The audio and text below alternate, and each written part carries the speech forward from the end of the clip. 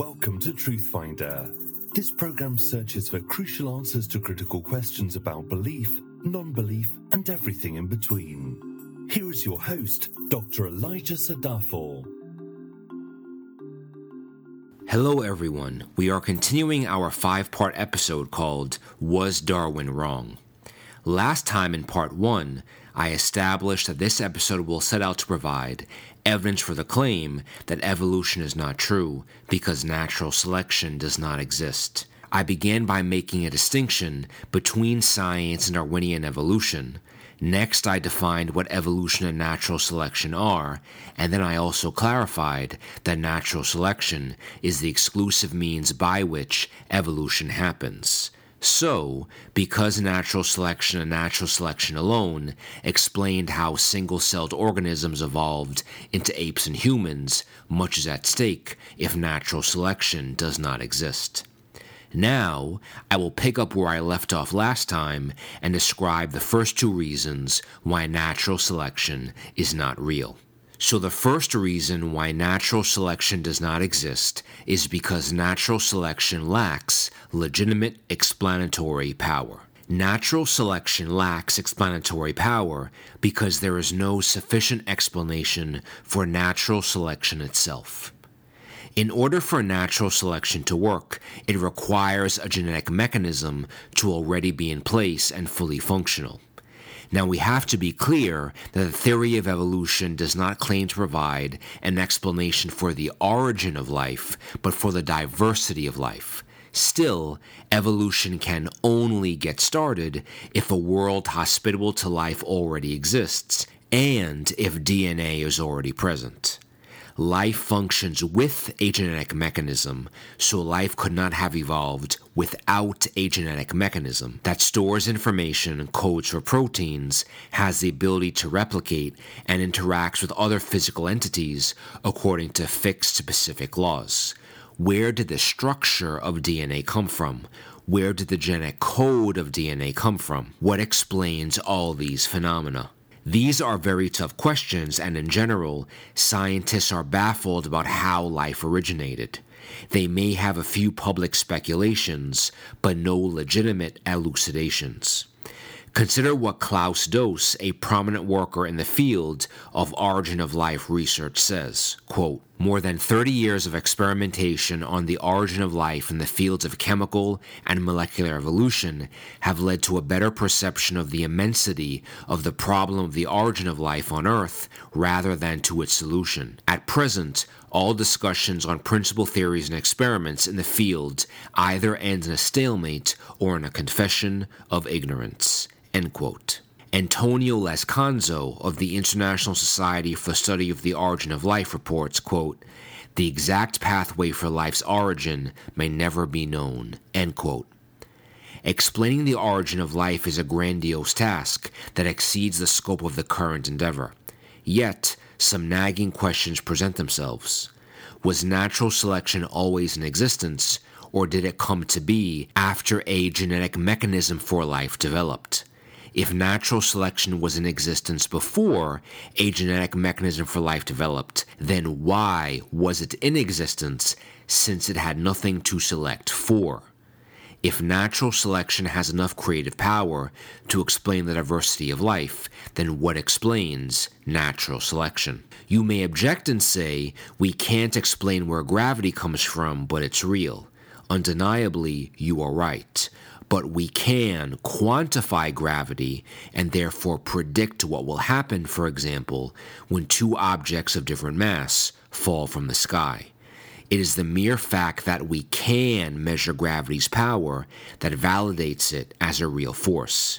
Natural selection is not quantified. It is not a constant. It is not a mathematical variable that can be inserted into an equation. It has no forward-looking predictive power. It can only describe in retrospect. In the book of the same name, Richard Dawkins equates natural selection to a blind watchmaker. Well, has anyone ever stopped to ask, what explains the watchmaker? After all, a watchmaker is a complex being. Of what good is a watchmaker if he is blind? What does the blind watchmaker actually do in his shop? Why is life so astronomically complex if the process that made it is blind, deaf, and mute? Ultimately, blind watchmakers do not exist. You can have a blind man who is a useless watchmaker, or you can have a sightful watchmaker that can elegantly design and create, but a blind watchmaker is an oxymoron. Even when proponents of natural selection use terms like automatic or blind, these terms by themselves imply complexity and preconceived programming such as that found in an automatic alarm clock. When natural selection goes to work, what does it actually work on in DNA? Does it target whole genes, parts of genes, or the entire chromosome? Is natural selection working right now on me? On you? Is it always on and a constant force, or is its force variable? If natural selection is blind and without purpose, then over time, how does the process actually work? A process, by definition, implies sequential steps that are interrelated and thus dependent on one another. There is no sufficient explanation for any of these questions in the modern theory of evolution by natural selection. Natural selection lacks explanatory power because Darwin never explained how natural selection actually works, and neither does anyone today. Many in modernity allow others to interpret reality for them. There are many, for example, who passively allow third parties to tell them what current events really mean. Many neglect to take the reins of their own beliefs and discern what is really true. This is absurd, and this is relevant for the topic at hand because there are many in contemporary society who interpret the facts of evolution for us and tell us what is really true. The genuine fact of the matter is that if people took an earnest look at what Darwin actually said about his own theory, what you will find is the gross absence of facts and supporting evidence. What Darwin put forth in Origin of Species was merely a hypothesis. He merely speculated about what could be without actually doing what science does, demonstrating how. But you don't have to take my word for it, and that brings me to an important point. Anyone actually serious about evolution must read The Origin of Species. How else can an informed opinion be generated? In the introduction to The Origin of Species, Darwin writes, quote, "For I am well aware that scarcely a single point is discussed in this volume on which facts cannot be adduced, often apparently leading to conclusions directly opposite to those at which I have arrived. A fair result can be obtained only by fully stating and balancing the facts and arguments on both sides of each question, and this is here impossible." End quote. What Darwin is saying is that for the theory he's about to describe, many facts may be cited as evidence for the points to be made. However, those facts can lead the reader to conclusions that totally contradict evolution. What would be fair, according to Darwin, is to give a balanced presentation of those facts and weigh the evidence. However, such a rigorous course will not be pursued in the book because it would be, quote, impossible. This admission is important because before he even begins Origin, Darwin minimizes the impact of his own conclusion, that evolution is true. Darwin leaves the door wide open for evolution not to be true. What Darwin subsequently proposed in Origin is that the variety observed in different species in nature developed by natural selection. He defined natural selection as the principle by which each slight variation, if useful, is preserved, and this preservation is the result of that variation being in some way profitable to survival. Because more individuals are born that can survive, individuals having any advantage, however slight, over others would have the best chance of survival and procreating their kind. So, the preservation of favorable individual differences is called natural selection, and natural selection can only work if a favorable variation is inherited. Of course, the struggle for existence, or survival of the fittest, is most significant within species rather than between them. That is, Individuals of the same species struggle with each other, and therefore the fittest survive. With this idea in mind, you must take note that survival of the fittest is predicated on an assumption that life is competitive and that in said competition, an organism must have an advantage which allows it to produce more offspring. This model fails to embrace the reality that life is cooperative, and oftentimes it is the lack of an individual advantage that makes life possible and equips an organism to survive. For example, there are more bacterial cells in your body than there are human cells. The bacteria in your intestines enable you to process and properly digest your food. They also play a crucial role in modulating your immune system and regulating your mood. Human life is dependent on bacterial life, which is genetically distinct from the person. So when you have children, you don't pass on the DNA of the bacteria in your gut. The point is that having healthy bacteria in your gut imparts health benefits that are neither competitive nor are they heritable. Natural selection lacks explanatory power because the term natural selection is a deception. What do I mean by that? That natural selection does not actually select. According to Darwin, nature is not a conscious agent that neither selects anything nor induces variability. Rather, natural selection only preserves those beneficial variations that individuals already have. Darwin himself made an honest assessment of language when he said the term natural selection is a false term, not to be taken literally, but used metaphorically, as a chemist would speak of the affinity of elements, or a physicist would speak of the attraction of gravity. Cognizant of this admission, Darwin still often referred to natural selection as having active, conscious, mystical, and seemingly divine powers. In Origin of Species, Darwin writes, quote, "It may be metaphorically said that natural selection is daily and hourly scrutinizing throughout the world the slightest variations, rejecting those that are bad, preserving and adding up all that are good, silent and insensibly working, whenever and wherever opportunity offers, at the improvement of each organic being in relation to its organic and inorganic conditions of life. We see nothing of these slow changes in progress until the hand of time has marked the lapse of ages." End quote. If something selects, then there must be a selector. Yes, selection is metaphorical, but metaphors can only be used in science when quantifiable phenomena are being discussed.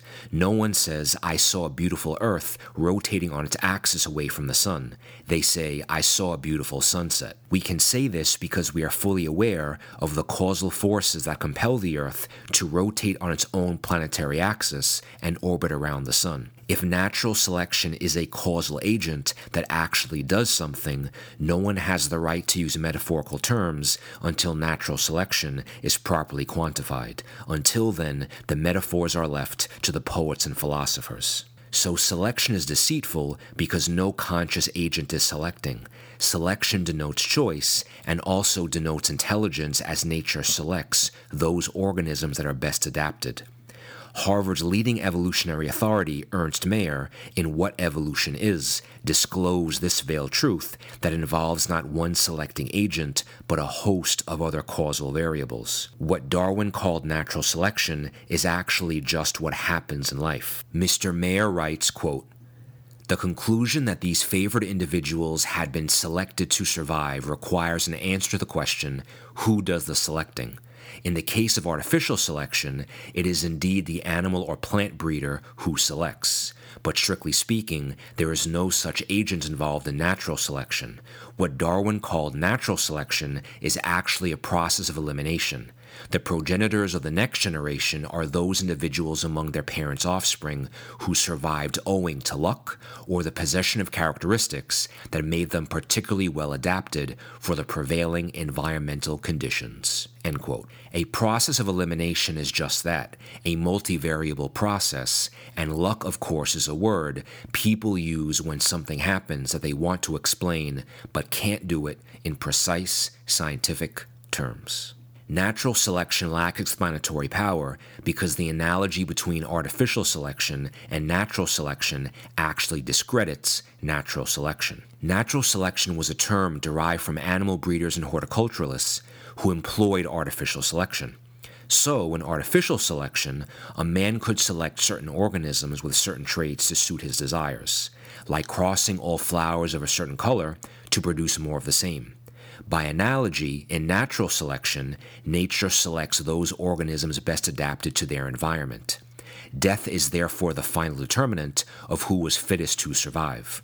In artificial selection, a person, being an intelligent and conscious agent, makes a mindful selection with a purpose and a future goal in mind.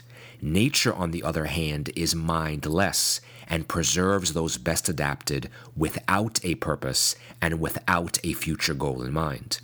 The difference, then, between artificial selection and natural selection is everything.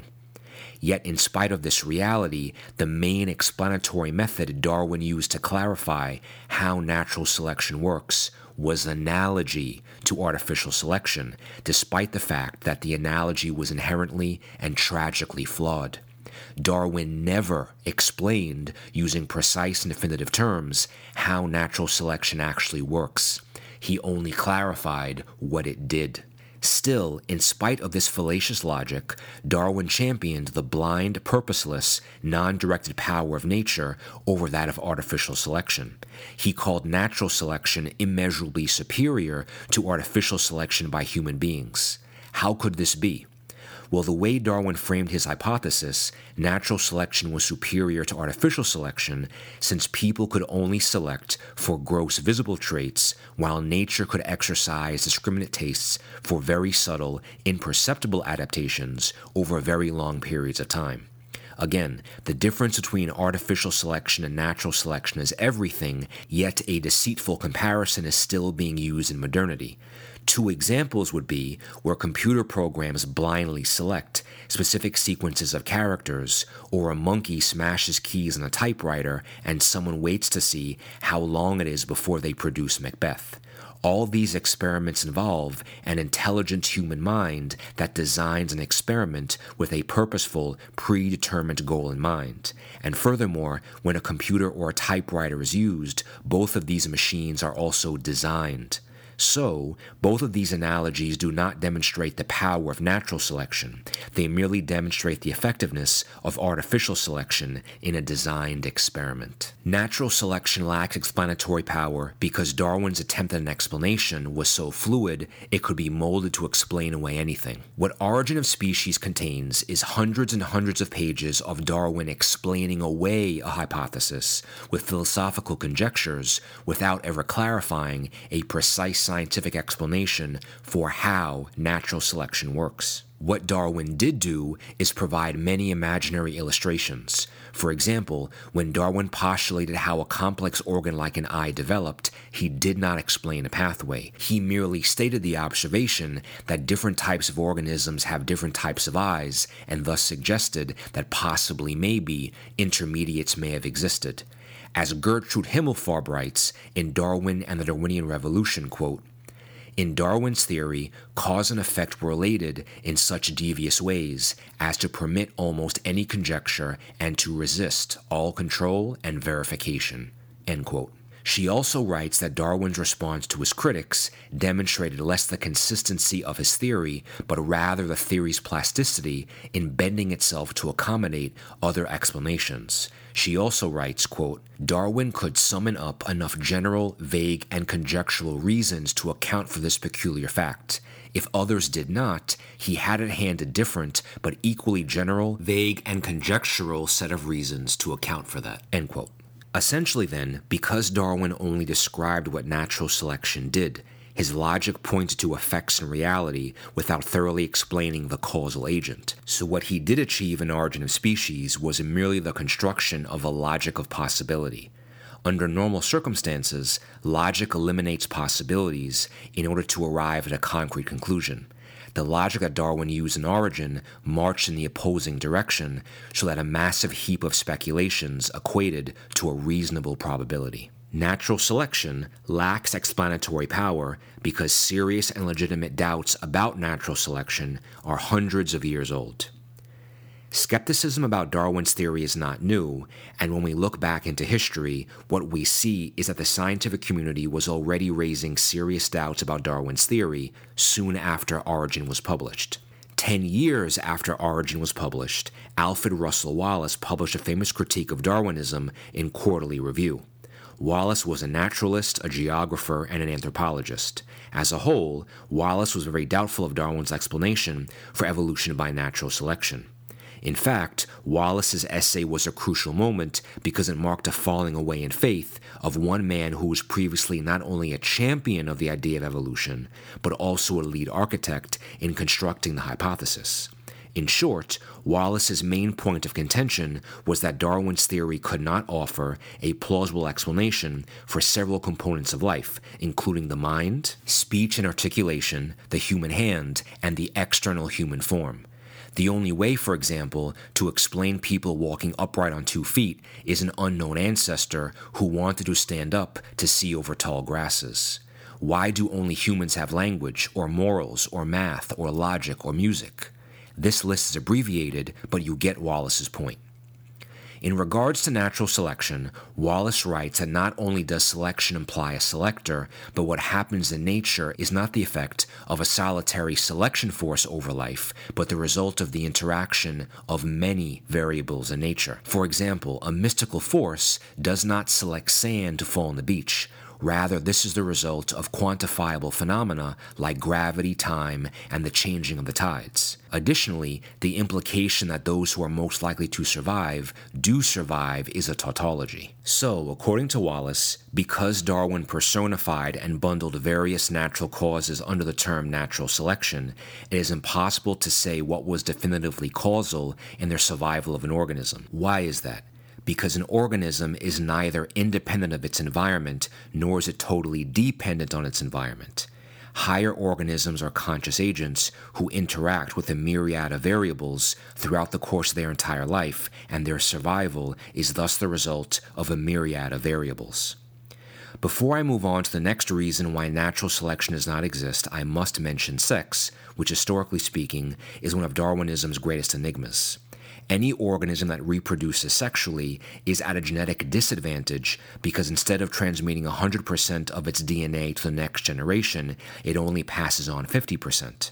This means that to a degree, sexual reproduction decreases fitness and minimizes the selfishness of genes. Sex points to one of evolution's greatest mysteries, not only why it evolved, but also explaining how the act of sex, sexual differentiation, and sexual organs developed. These processes necessitate not only an explanation for a male developing physical sexual traits independent of and compatible with a female, but also developing sperm and eggs that are biologically compatible to form a baby. The number of sexes is also an enigma in that we have 2, but are unable to clarify why we don't have 3, 6, or 10. Then, of course, there is the idea of sexual selection, where females choose to mate with males because of certain secondary characteristics. This does not involve the non-random selection of random variants, but is the result of a conscious choice by a conscious agent. Ultimately, an explanation is only as valid as its details and the thing that is trying to explain. According to Darwin's original formulation, natural selection presupposes to explain how life diversified, but never explained how. Furthermore, natural selection itself is a misleading metaphor that lacks both an explanation for itself and was validated by a fraudulent analogy to artificial selection. As originally constructed in Origin, there were no concrete facts to support the theory of evolution by natural selection, only speculations. Therefore, natural selection is not a real scientific phenomenon, only a yearning of the imagination predicated on fantasy.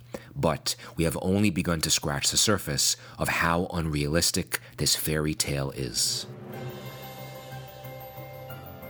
Get the bold and revolutionary new book from Dr. Sadafel titled, Why Evolution is Not True Because Natural Selection Does Not Exist. Go to truthfinder.org and download your free ebook today. Download, read, and share. Why natural selection does not exist, reason number 2, because natural selection is predicated on too many assumptions. Many fail to recognize that evolution by natural selection only becomes plausible if one makes numerous assumptions that are not validated by the evidence. This makes the theory inherently flawed and transforms Darwinian evolution into a pseudoscientific ideology as opposed to a legitimate theory based on evidence. Even Darwin was not confident that his own theory was plausible. In Origin of Species, he writes, quote, "Whether natural selection has really thus acted in adapting the various forms of life to their several conditions and stations must be judged by the general tenor and balance of evidence given in the following chapters." End quote. In the end, the only way to determine if natural selection acted is by assumption, because there really is no determinate way to clearly show that it acted. Darwin agreed with this assertion and admitted that it is very difficult to quantify how many adaptations natural selection actually preserved. Darwin writes, quote, "It is very difficult to decide how far changed conditions, such as of climate, food, etc., have acted in a definite manner.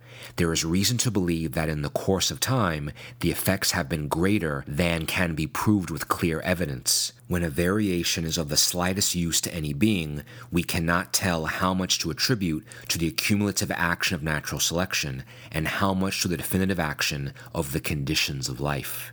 End quote. Evolution by natural selection assumes that there is no limit to genetic variability and that hominids can evolve into humans. This is in direct conflict with concrete reality that tells us that indeed, species do change, but they remain the same species. The theory assumes that changes observed in the fossil record were the result of evolutionary forces, despite the fact that there is no way to go back into time and ascertain why organisms changed. It assumes that if we give the blind forces of nature enough time, distinct genetic differences can evolve and cause speciation. It assumes the erroneous concept of accumulation, or the idea that the process of natural selection makes multiple linked, highly improbable smaller steps toward a big genetic change, and so accumulation is therefore more likely than a big single step. Accumulation is logically, mathematically, and genetically unsound. Darwin explains his formulation of accumulation in Origin. He writes, quote, "Our ignorance of the laws of variation are profound. Whatever the cause may be of each slight difference between the offspring and their parents, and a cause for each must exist, we have reason to believe that it is the steady accumulation of beneficial differences which has given rise to all the more important modifications of structure in relation to the habits of each species." End quote. This statement is actually very crucial because Darwin originally had no idea that variation amongst individuals was caused by genes, which do have limited variability. Hence, out of ignorance, he assumed that variations had potential unlimited variability and thus could steadily accumulate over time in populations. Truly, we cannot fault Darwin for what he did not know, but the modern theory of evolution is cognizant of genetics, which does erect a biological wall that prevents unlimited change and thus how far accumulation goes. So, for example, when Darwin speculated how an eye developed, he truly had no idea of how astronomically complex even just one cell that constituted the eye really was. The point is that for Darwin, there may not have been a logical impossibility for accumulation based on 19th century knowledge and assumption, but based on 21st century scientific facts about genes and cellular complexity, there are many impossibilities actively working against accumulation. In The God Delusion, Richard Dawkins writes about the indisputable improbability of evolution. He attempts to clarify said unlikelihood by appealing to the process of natural selection. He writes, quote, "Natural selection is a cumulative process which breaks the problem of improbability up into small pieces. Each of the small pieces is slightly improbable, but not prohibitively so. When large numbers of these slightly improbable events are stacked up in a series, the end product of the accumulation is very improbable indeed, improbable enough to be far beyond the reach of chance." End quote. Dawkins then goes on to say that many do not understand the power of accumulation, or that evolution scales up Mount Improbable, step by step in small discrete steps. The problem with this logic is that while one improbable event is unlikely to happen, a series of improbable events is even more unlikely to happen. A person being struck by lightning is very improbable. A person being struck by lightning, surviving an earthquake, and then winning the lottery is so much more improbable that it is not plausible. And, as we will discuss, because mutations are the exclusive source of genetic novelty in natural selection, and because mutations are rare events, climbing Mount Improbable is certainly not analogous to taking small leaps up a rocky cliff. It is analogous to leaping over countless uncrossable gulfs up a vertical slope. Even more, taking small incremental steps that are stacked in a series implies goal-oriented, purpose-driven behavior by a mindful, conscious agent. There are many grandiose assumptions made by natural selection in that it is presumed to be causal in affecting evolutionary change and speciation. In our current discussion, David Hume's skepticism about cause and effect assists us tremendously. Hume argued that we often make assumptions about cause and effect between two events in a particular relationship, but that connection is not necessarily true. Allow me to explain. In his classic thought experiment, Hume invites his readers to imagine a pool table with a player, pool stick, a cue ball, and an 8-ball. If the player seeks to put the 8-ball in the corner pocket, the player looks, aims, adjusts, and then with the swinging motion of the arm wielding the pool stick, he strikes the cue ball, which then strikes the 8-ball, which then lands in the corner pocket. The lesson is that many physical events happen to enact this end result. That is, there are events that caused other events. What Hume then argued is that we can use our senses to see certain events transpiring in a contiguous relationship, but we cannot perceive the actual forces working to cause the events. For example, we can't actually sense the kinetic energy being transferred from the cue ball to the 8-ball when the former strikes the latter. So, Hume posits, since we use our senses to determine what is really true, and we can't sense causality directly, then we cannot know causality with exactness. Hume was simply making the case that knowing causality with precision is beyond human sensory experience and reason. Scientists use the fossil record as proof that natural selection worked in the past to cause speciation. With this in mind, let's use Hume's analogy as an analogy. Let's say the 8-ball falling in the corner pocket is the survival of the individual. For all times past, that event is memorialized by a fossil which, beyond all reasonable doubt, tells us that the individual existed. The fossil does not tell us why that individual survived. In other words, we do not have access to the information that tells us what caused the 8-ball to fall into the corner pocket. This is the downfall of fossils. They preserve the remains of an organism, but they do not preserve the forces that preserve the organism. Figuratively speaking, no one was there to observe the pool player using the pool stick to strike the cue ball, which knocked the 8-ball into place. And yes, natural selection is a process which makes the analogy stretch even farther, because now one must be able to observe an endless string of pool players knocking 8-balls into corner pockets. Hence, in the case of evolution by natural selection, we may have a record of the end result of a supposed process, the fossil, but are unable to know with certainty what caused the survival of said organism, natural selection or not. Because we can't sense causality directly, then we cannot know causality with exactness and therefore can only assume that what caused survival was natural selection. Causal connections that are assumptions are neither subject to verification or falsification, so no one is in a position to say it was natural selection or the flying spaghetti monster that set events into motion. Consequently, we have no rational support for believing that natural selection was causal in survival. What we do have is postulation.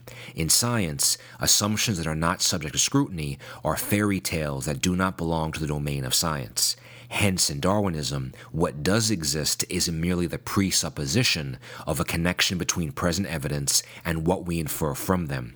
What does not exist is natural selection. In fact, causal inference motivates not only assuming effects, but also expecting it. So, Darwin conceived of natural selection as a cause and expected to see evidence of it everywhere in nature without ever explaining how the cause induces the effect.